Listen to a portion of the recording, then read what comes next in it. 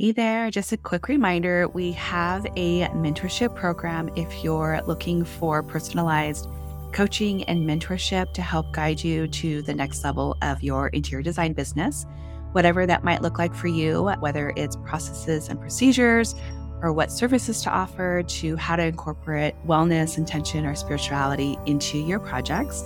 Come join us over at designcoven.com/join. Or if you're just in search to connect with other like-minded interior designers, you can join our free community, also located at designcoven.com/join. Hello, we are at episode 50. I am so excited. I can't believe it's already here, but episode 50 is today, and we've got Andrew Oot of ICA joining us. So Andrew is the executive director of the Institute of Contemporary Art, San Diego, and is a curator, arts administrator, and educator with a bachelor's degree from California College of Arts and Crafts and a master's degree in museum studies from Harvard University. For the past 20 years, he has worked in the arts with museums, galleries based in California, Argentina, and Colombia. He has managed and developed art educational programs, exhibitions, fundraisers, marketing initiatives, and digital advances in different languages and cultures throughout North and South America, Europe, Africa, and New Zealand. In San Diego, he has worked with the Mingay International Museum, the San Diego Art Institute, and the Museum of Contemporary Art. While in the Bay Area, he has worked with the Museum of Craft and Design, Natural World Museum, and Artworks for Change. In 2009, he co-created Viva Festival, an international video art festival in Buenos Aires, Argentina, along with an installation at the Eva Perón Museum. In 2010, he co-funded and directed Galeria Mu in Bogotá, the first gallery dedicated solely to fine art photography in Colombia.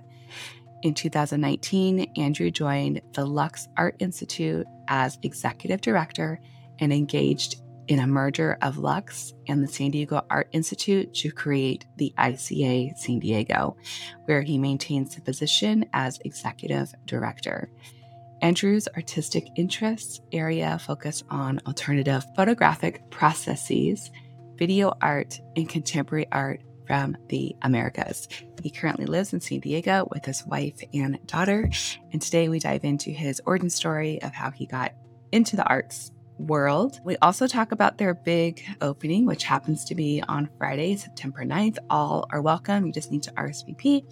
The link is in the bio, but I highly, highly recommend visiting the museum. ICA is always a fun time. Really cool people. It's beautiful to experience, and just surrounding yourself with art. And for myself has been a huge piece of my life. And I'm excited for all of you to get to know Andrew as I have, and again, to join the museum. Welcome to Bewitching the Home, a podcast that supports the journey of holistic interior designers. I'm your host, Rachel Lorraine Crawford, a creatrix of sacred space. Here, we will discover new concepts, meet creatives, and learn from active interior designers and conscious businesses that guide us to create enchanted homes. Homes filled with mindfulness, intentional living, and well-being for their inhabitants and Mother Earth. Homes connected to the highest vibration that bring balance, harmony, and a purposeful way of living. Hello. Welcome back to Bewitching the Home. I have Andrew Oot today with us with ICA, and we're going to talk art, which I'm super, super excited about. It's a huge piece in interior design, of course, and art also plays such a big role, in our spaces psychologically and subconsciously. So this is going to be a really fun conversation with Andrew. Before I get started, I'm going to go ahead and just set our space, connecting us with the present moment by ringing our bell. Just connecting with our breath and our bodies. And of course, I'm going to light a candle. I just love setting space. For me, it's all about the atmosphere and the spaces that we create. So I'm just going to light a beautiful candle, connecting us with that fire element of creativity connection and communication. And I'm going to pull up the cards. So today I've got the Radiant Crystal deck, and we're just going to pull a beautiful crystal card to kind of get us in the moment and see if there's any energies that we can sort of embrace while we're talking about art. So what do we have? Oh, banded amethyst. So this is amethyst, one of my favorite crystals. And amethyst is on here, Carrie, the creator of the deck. She has inner strength, cleansing, and release. I always like to think of amethyst as a beautiful, harmonious, kind of peaceful stone, connecting us with our third eye. Just love amethyst. It's like, I think this is like my favorite crystal when I was super little, because purple was always my favorite color. And I was just always drawn to amethyst. Andrew, welcome to the show. Do you nourish yourself with something in particular every morning? Do you have a routine that you practice as far as drinking something to get you in the day started? Well, first of all, I'm really excited to be here with you. Thank you so much. It's wonderful to be here and to talk a little bit about me and the Institute of Contemporary Art in San Diego. To start my day off, I'm gonna tell a very small story. I tend to tell small stories. Right now, I'm not drinking anything, and I usually waver between different things that I drink in the morning. I oftentimes follow my wife's lead in the morning, but I went through a really long time of drinking coffee. Every day when I woke up, and I lived in Colombia for over 6 years. And when you live in that country, it's part of your culture. It's part of your life. So drinking small amounts of coffee all throughout the day is very common. And when I would say about 2 or 3 years ago or so, I got to this point where the coffee was really affecting me. And it was causing me headaches. And so I stopped coffee and I stopped alcohol. And it took like 2 weeks of a headache, but it finally went away. And so now I just kind of go with what my body tells me it needs. And I go with that. And so sometimes I just drink water in the morning. Sometimes I'll have the oat milk for my cereal if I'm having cereal with my daughter. And I just kind of go with what feels right. I love that. You're just totally following your intuition. That's fantastic. In your body. That's great. Love it, love it, love it. So, Andrew, I love asking the question of what is home? I know you spoke a little bit just now about Colombia, but what's home now? What does that mean for you? I was having this really wonderful conversation with my wife just yesterday about what it means to be from different countries. And we were talking, because she's Colombian, we were talking about what it meant for me to grow up in San Diego and to live so close to the border, and what my identity was, and if I felt this was my home. And I told her, like, pretty much as soon as I left San Diego when I was 18, I moved to San Francisco, and I just immediately felt like I was part of this larger world. And I guess I never really considered like this concept of home as being this place where I was, but rather just as the world. And then having lived now in California, in France, in Colombia, Argentina, I've been able to like be part of that world and feel like I am part of it. And I don't really see one location as home. It is very much where I feel comfortable and happy, and being with family is a big part of that. So I just love being present in that moment of being with my wife and my daughter, and if I'm with extended family, being with them. The home, like the corny saying says, the home is where the heart is. And I feel like that really is true. It's where I am in that moment. That's so beautiful. I love it. That's so great. I love how you can just create home. It's like the whole world is your home, right? And you're able to create that wherever you are. That's so gorgeous. So I want to dive in a little bit about like how you got into the whole art scene. Like, how did this evolve? Did you go to school? Like I don't think I've ever asked you the story of this, and we've done many events and have hung out many a times, and I haven't really got the chance to ask you, like, what's the origin story? Like, how did this all happen?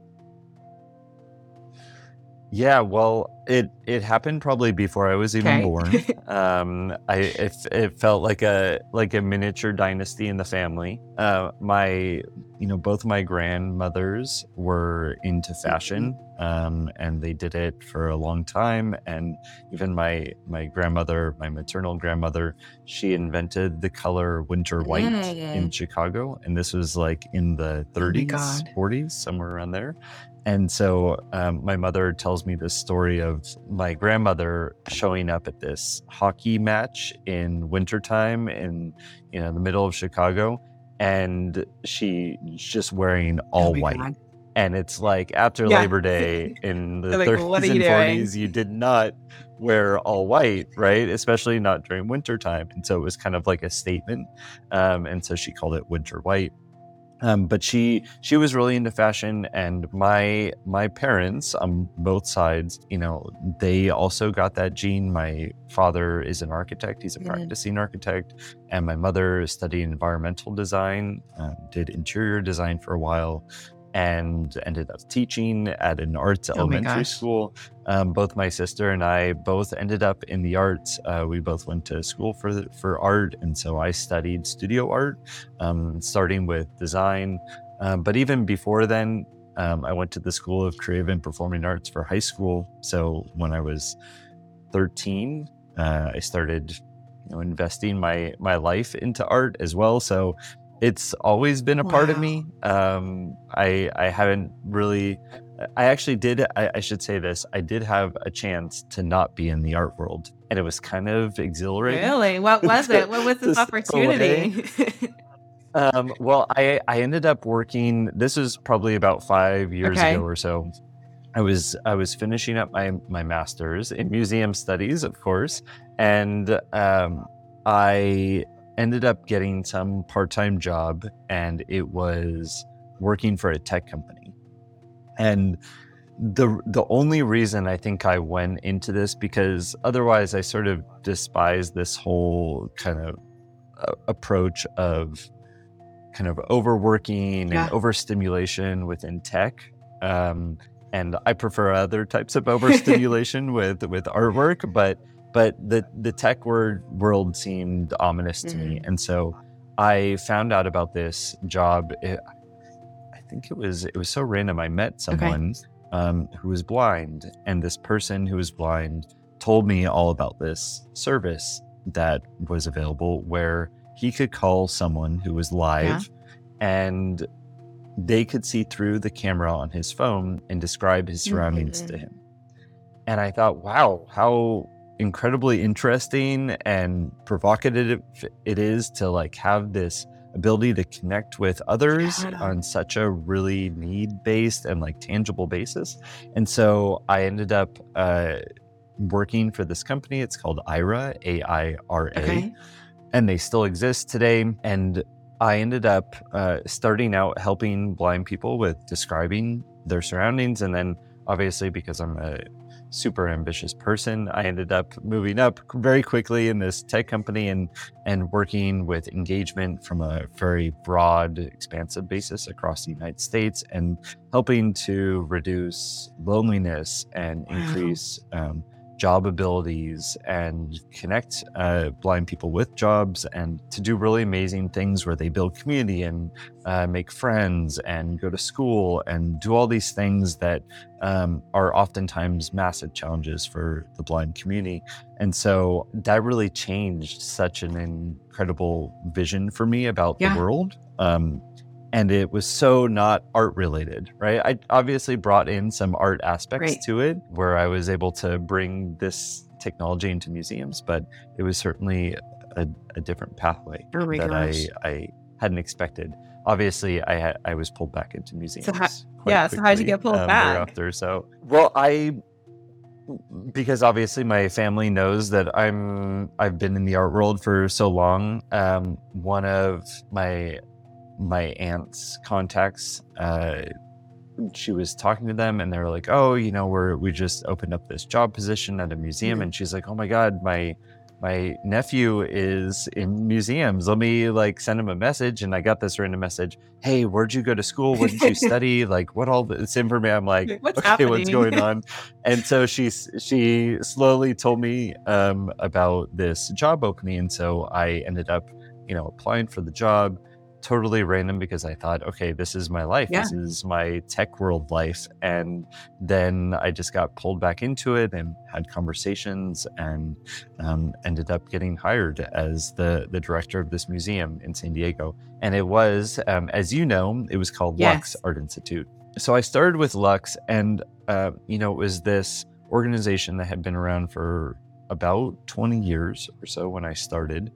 And it's this beautiful property. As you know, you've been there, Rachel. It's 6 acres of land. It's gorgeous. It's a coastal environment. So it's really nice to just walk through, and it has this very magical, good energy vibe to it. We have 2 buildings on the property. The first one that started Lux is an artist pavilion, and it has an apartment down below where an artist can come and be in residence. And then in the gallery space up above, they work on their artwork and they present their artwork in that space. So there's an exhibition.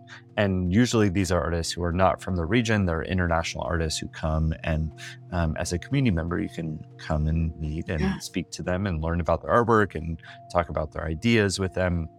And then we have another building. It has a gallery and multiple classroom spaces. And so the gallery has space for a regional artist, someone who's from northern Baja, Mexico, all the way up to Los Angeles. And we present really fantastic artists, whether they're emerging or they're mid-career. And then we also have classroom spaces. So we have classes that present ceramics or collage or painting and drawing.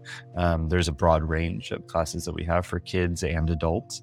And so I'm saying I'm becoming present now with my language. During the pandemic, I should say prior to the pandemic, we were just growing Lux into this wonderful community space. And that's actually when I first met you, was when you came and I kind of presented myself in all of my, performative glory. Hey, how are you? My face lights up. You know how it is with me. And so we had this really great movement with Lux, and it was growing and the community was growing. And then the pandemic happened, and I was just kind of I hit my virtual digital switch, because I had come from that digital world, and tech is a very strong part of my life too, in terms of the way that I look at it and how it's involved in my life. And so we made that very quick switch. Within 2 or 3 days of the lockdown, we had our first webinar, presentation, exhibit walkthrough. We were just kind of on it. And during that time, I was just kind of okay, who are we and what are we going to be? What are we going to become? And, while the pandemic has been such a reckoning for all different industries, it really makes you think about where we are in the world and what we're doing, how we're doing things. And museums is no different. The concept of what a museum is and how it functions is certainly no different. So I'm thinking about all these ways of how we'll renovate ourselves and how we'll rethink the world and our position in that world. And so prior to that, I'm just going to give a little side note. I had started to have a conversation with this other institution about partnering and expanding our residency and having a space in their space as well. And because of the pandemic, we weren't able to move forward with it. We had received funding for it. We had received support. The boards were super on board with making it happen. And then it just wasn't able to happen because of the lockdown.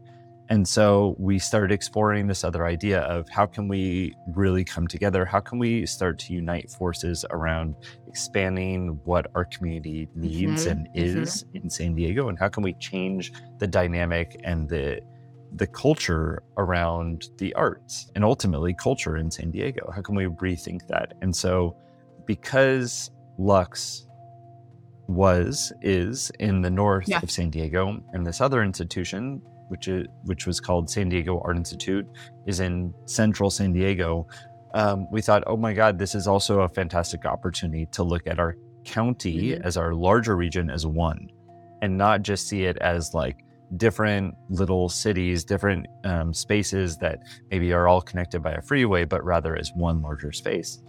And so we started having this conversation, and ultimately the result of that was a merged institution. And so the two organizations came together. We changed our name, we changed our brand.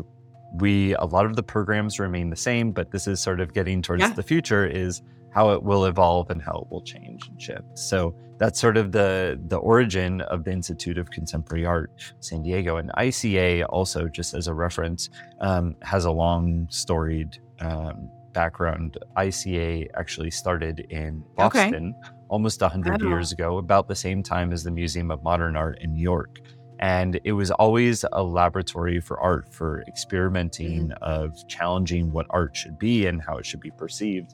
And so we follow in that tradition.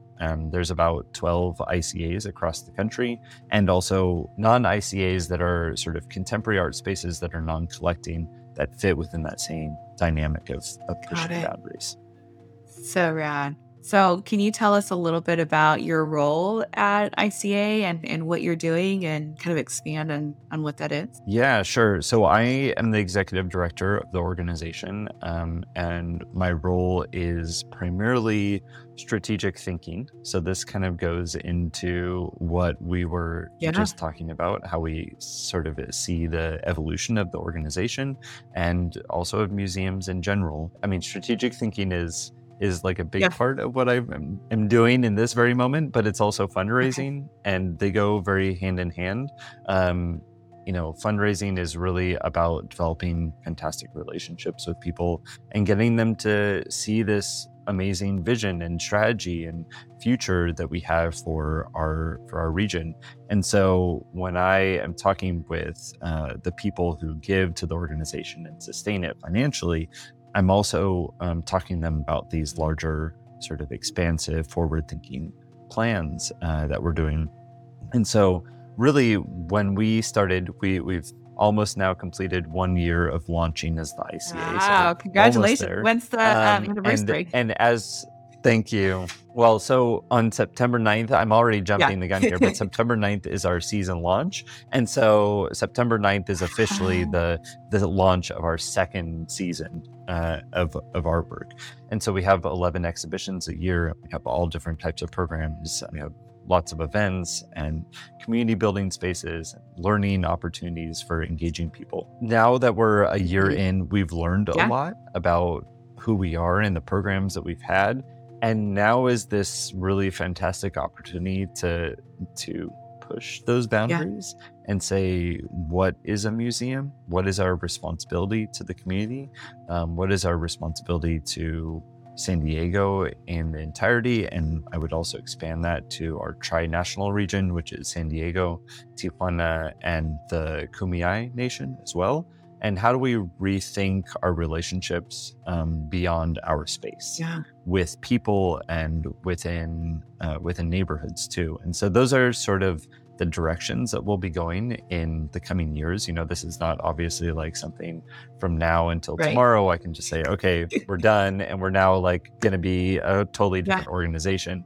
We have to sort of rethink the practices of how do we get there and how do we engage people to make them part of what we're doing, rather than just saying, okay, we're going to come to you and tell Right. you what you need and what we want to do and all this, and just kind of get your feedback. We also want to make sure that the organization is sustainable financially. And so we have to think too about, what does it mean to rethink our relationship with Mhm. money, Mhm. which is a really interesting conversation, because a lot of nonprofits are fully funded, just like ours is, by major donors who give, really large amounts. And I'm talking about $10,000 and Right. above. And that's a lot for the ordinary person, right? So oftentimes these donors are giving so that everyone can have Right. access, which is amazing. It's fantastic. I think that's the one like true amazing part of having a nonprofit, is this sort of altruistic mentality of the Mhm. larger sort of wealth community, and being able to give back to such amazing organizations who do good for so many more people. And I think that some of those structures can also start to shift, right? Why is it that everyone can't be a part of that giving process and think about, micro donations? When we think about, for instance, Bernie Sanders and, AOC not taking any big corporate money, and they really depend upon sort of lower, smaller giving of 10, 17, 20, $25. These are really small amounts that for us, like I got rid of my coffee habit, right? But like, for others who still have their coffee habit and they spend, the whatever it is, $30 a week or more, on coffee, you can make that change too, right? Like you can also give up your coffee. I know it's hard, it's just 2 weeks of headaches. You can get over that. And then, give that income or that expense to something that will ultimately benefit everyone. And it's really a change of mentality. It's a change of the way that we think about the world and how we participate in it, how we give to it, and how we share in all of that. And it's really about celebrating the world around us. And I would have to say too, that part of that is having people think. Oftentimes when we think about culture, when we think about events and we decide on something, I was just thinking about this morning before we spoke, some of the things that we make decisions about in our life are like, okay, what am I going to get out of this? Right? Like, how am I going to benefit my life? How am I going to have fun? Like, so what level of fun am I going to have at this thing if I decide to go? If I decide to take the time that I have and dedicate it towards this thing, how much fun am I going to get out of it? Like, what is my memorable experience going to be? And I think that it's so hard to make that decision, is like, something that you don't know about, just kind of putting yourself into that place. And oftentimes, the ultimate decision is, well, I'm just not going to go at all. I'm just going to be at home. I'm going to watch Netflix because it's easy, it's cheap, and I don't have to make an effort to go do something. And I think that's one of like the biggest challenges that we have in this world, is having to actually do something, move forward, take that step, and just go with it. And so I guess my call to action for everyone who is listening is to take that step and go and be part of culture. And then when you go and you do these things, the great thing about our museum and our space is that it's not just about like the fun of being around other people and sharing in this wonderful visual experience, but it's also about learning. Absolutely. And it's about being open to ideas. And when you start to be open to ideas, your mind expands, right? Art is not just about that experience and being able to have that visual impact or getting a smile on your face and feeling good. It's also about sometimes feeling bad. It's also about making you think about the world around you and pushing your head. What I say it does, and I would say that this is like aligned with the World Economic Forum. I put this out here about, I would say, a couple of years ago.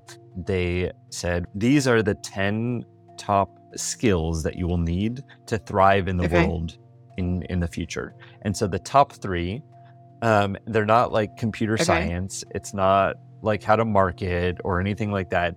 It's creativity, it's critical thinking, and it's problem solving.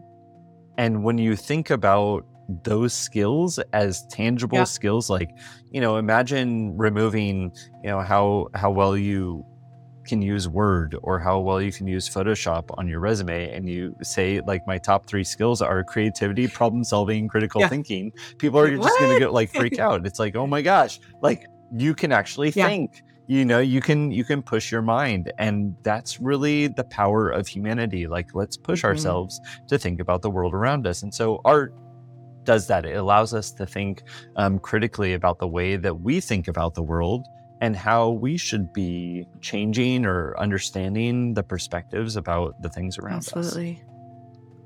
Yeah, I just love it. I mean, I feel like that's one of the things that my husband, Tyson, which like going out and experiencing these exhibits or just the events in general and just surrounding ourselves with art and culture has been huge for our relationship. Just it gets us out, it gets us thinking, and also helps us communicate with others and see different perspectives and learn. It's like it's a learning, but it's also very fun. And the people that we surround ourselves with at these events are just so fascinating, and being able to speak with the artists that otherwise I would never have the opportunity to get to know or to explore with. It's huge. It's just like it's really about elevating the quality of our lives, and yes, getting off the couch and like getting away from things that are super easy and pushing ourselves to try something new. Absolutely. I'm just so grateful for like all the things that you guys are doing. I'm always super inspired by the artists that you guys bring in, and also just how open and friendly people are, and they want to like connect. We want to build relationships, and for me, even just with design, it's all about building relationships and connection with my team and the people that I'm surrounding myself with within my business, and everything else that's going on. And I just love being able to share all these finds and people like you that are doing really rad stuff, and to also elevate what's going on within our world. And design for me is not just creating pretty spaces. It is like creating these lives that are connected in all areas, their spirit and their mind, and pushing them and making them expand and think about things differently. So that's why I just love coming to these events, and having you on to share with others that maybe they don't have me as their designer, but they're learning about these different avenues and different ways of thinking, and bringing in this richness into their everyday. Yeah, well, I'm so glad that we can provide a space for you and your husband to, enjoy yourselves and have fun and connect with others. I have been doing that for so long now in my life, going to art events and openings, that it feels so natural to Yeah, my life now. absolutely. And my daughter too, I tell this story about how, as soon as she was able, we took her to art openings. And when I say able, I literally mean like I put her in the Yep. baby Bjorn and she was 2 weeks old and she went to her first Yeah, art opening, me right? too. And there was probably like a year where she was like, I don't Yeah, really want to go. But now she just she does. yeah, She wants to yeah. participate. And she knows that she's going to see other kids, or she's going to see people that she knows. And it's exciting too, to be able to know that you're part of that community, and that you feel welcome, and that people appreciate you and they want to be around you. It's like there's this innate desire for us to be around others. And sometimes we just want to hole up and we want to like be in that little bubble that we have at home, and we can still do that, right? But part of it, and I would say this goes back to the thing I was mentioning before about connecting with people who are blind. We can easily fall into loneliness. We can easily fall into this state of disconnect. And I think the pandemic really amplified that. But we can also make changes to our life to really reflect connectivity and thought sharing. And I'm so glad that we can be a part of that. And I am super excited about continuing that and pushing it to even more boundaries. Yeah, absolutely. Absolutely. I want to know what's on the horizon. Like, what do you see coming into the next year? What's going on with ICA, and what do you see coming, or what are you working on? What's brewing? Sure. Well, so we work in what we call seasons. I think I mentioned that before. And so this season is all around the concepts of value and consumption. And so how do we consume the things that we have around us, and what sort of effect does that have on culture and economy and the environment and society? And so we're really focusing on that theme for the next year. And then we're also really starting to plan out what our organization will be like in 2024, 2025 and beyond, and starting to plan these smaller actions that will sort of invade or be systemic to community-based culture, and how we can think about what it means to be part of a city or an environment that has culture all around it. I was actually just in Tijuana last week, and I met with Secut, which is the Centro Cultural de Tijuana, and the cultural center there, and they told me that they receive 2 million people a year. Oh my God. Right? They reach 2 million people a year. And I don't know if you know this, but there's more people in northern Baja than there are in our San Diego region. And so they, it's just a little bit more, but there are more. And so culture is part of Tijuana. It's part of Mexican identity. And so it's one and the same. You know, we don't necessarily have that in San Diego. So the museum that receives the most amount of people in San Diego is the Fleet Science Center, and the Fleet receives 350,000 people. So you're talking about one cultural center that's like art and culture and music and performance and everything arts based, receiving 2 million people, and a science center in San Diego receiving less than a quarter of that. Right. And so we start to think about, okay, what does it mean to have culture as part of our society? What does it mean to have it within every single aspect of our daily lives and in our neighborhoods? And so we definitely need to rethink that. We need to rethink our relationship with culture on a very broad basis and not just a single location basis. It needs to be in our homes. It needs to be in our lives. It needs to be in our streets. It needs to be everywhere, just like it is in major cities across the world. Yeah. Oh my gosh. That's huge. I can't even imagine that many people and being able to reach that many people through one organization. That's amazing. So yeah, we have a ways to go. I aspire to that. It's like, what? Yeah, absolutely. Yeah. And I also don't expect, major changes within like 2 years or 3 years. We have to think generationally, right? Yeah, we have to give that to our children so that they can grow up with it, and then their children can. And that's how we sort of, for lack of better language, infect society, is like we have to get children to be part of culture and part of their own community. And when those children have it, then they spread it onto their families, and it just expands. And I love that you mentioned the children and this next generation, because all the events, kids are always welcome, and they're, and your daughter is always just running around and mingling with everybody. And it's just a really cool aspect of what's happening. Yeah. It's amazing. I love it. Thanks. Yes. Everyone is invited. Yeah. And so how do you guys select the artists that you're showcasing, or, how does that happen? I would love to know a little bit about that process.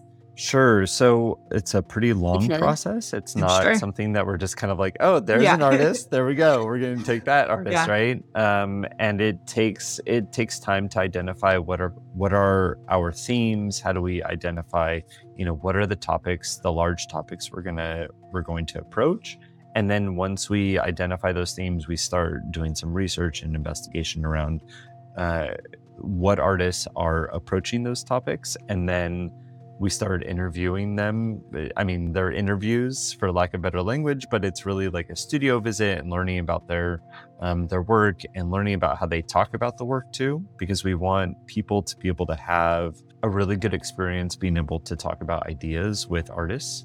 And so we want the artists to be able to have the capacity to have great conversations with people too. So it's a number of different conversations with a lot of artists. And then from that, we say, oh my God, this person is talking about this really amazing topic, and they're really good about talking about it, and they have such good references and books, and we can connect them with other organizations locally, and there are so many different potential opportunities to work with this person. So we don't have like a little number scale, but we definitely have like this person reaches this level of engaging, and they have this type of artwork, and they have these types of ideas, and all of those things sort of collide in saying this is definitely a person that we want to invite.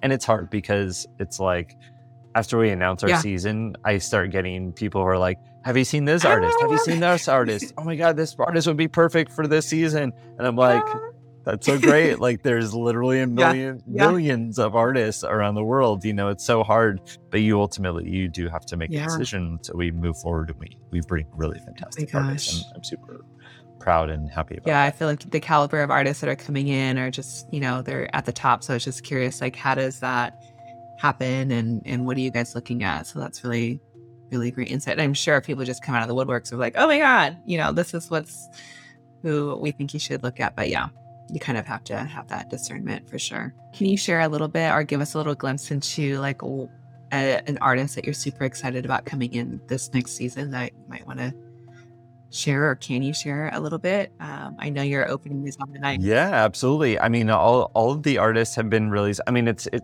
really I hard just put you on the to spot. share all the artists I'm excited about. Yeah, I know. I mean, like I said, we have 11 exhibitions Yeah. every year. And so it's not only 11 artists, but we have a group show as well with regional artists that we help to promote and support them as well. So it's more than 11 artists. And then we also support teaching artists. So Oh my there's so gosh. much happening. I'm going to talk about Okay, what's cool. happening now. So September 9th is our big season launch, and it's going to be a really exciting event and party, so to speak. And the opening, we'll have 2 exhibitions opening at the same time, which we've never done before. Okay. So in Encinitas, we have our artist in resident. His name is Ya Obusu.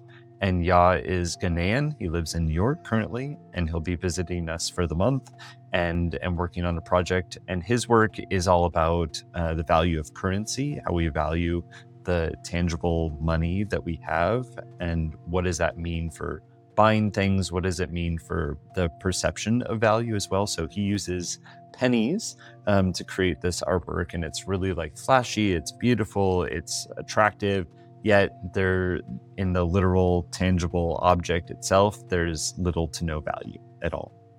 And so how do we put value on the things that we have? So that's one artist. And the other artist is Carolina Caicedo, who is Colombian and British, and she lives in LA currently.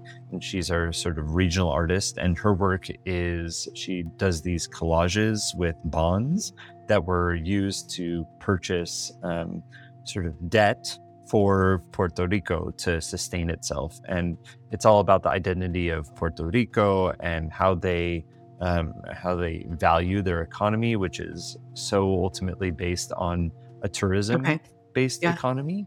So they really depend upon tourism to maintain themselves. And so they borrowed money from the US government to get them through major financial crises. And so now they're beholden to the United States through these bonds. And so she takes these bonds and sort of cuts them up and turns them into these visual, beautiful spectacles. And then you're able to connect with the bonds and sort of learn more about what it means to have a bond as a country, and what does it mean to have this sort of falsified debt that we create value around. Wow. And this is on September 9th, right? September 9th. Yes, put it in your calendar. It'll be in the evening. I think it's 6 to 9. You can check our website, ICASanDiego.org. Awesome. And there's my little Yes, and we'll have all the info in the show notes. And of course, I'm going to email it out to everybody that's on my list, and we'll share on Instagram. And how can people find you? And can you repeat the website one more time? Yeah, so it's ICASanDiego.org. ICASanDiego.org. And we have all of our events, all of our programs that are happening on that website. There's a way to give as well. You don't have to give $10,000. You can give 17, 20, 25, $1 if you want. You can contribute, and we try to make it as accessible as possible. So everything that we do is free. The museum is free. Our events are free. The activities that we provide for families, we do family days, all of those are free. Our lectures are free. We try to provide as much freeness as possible. And so, we also ask that if you want to contribute to help making that possible, you can. It's not a requirement. We want everyone to have access to what we do. But, small gifts help make things possible. So if you decide to RSVP, give $5-10, make it possible for others to also experience that who can't afford that. And can you tell us what's the membership fee if somebody wanted to become a member? Sure. Oh my gosh, you're starting to ask me like more I think detailed it's like questions $50 here. a month or $50 a year. I think It does. Yeah, it starts at $50 Yeah. a year, and it can go up from Yeah. there. So yeah, contribute, make that ongoing. You can also have it be monthly too. So Okay. I think you can pay as little as $5 a Amazing. month or something like that. Fantastic. So yeah, that's easily a coffee. I mean, coffee is now $5, Yeah, right? totally. So All right, sweet. I love it. yeah. Well, thank you so much, Andrew, for coming on. I so appreciate your time and your enthusiasm. And it's always a great time whenever we get to spend time together and experience art. So huge gratitude. Yeah. Thank you so much for having me, Rachel. Really great to see you. And I'll see you on September Yes, 9th. I will be there. You have been listening to Bewitching the Home. Special thank you to all my Patreon members. Without you, this show would not be possible. Music composition by Seth Thibodeau, editing by Marcy Ferry, and special assistance by Blake Ferris. If you like what you're listening to, please hit the subscribe button. And if you want to support us even more, please join me on Patreon at patreon.com/bewitching. You can also follow me on Instagram at Rachel, RACHEL, Lorraine, LARRAINE, and find out more information about the podcast on the website bewitchingthehome.com.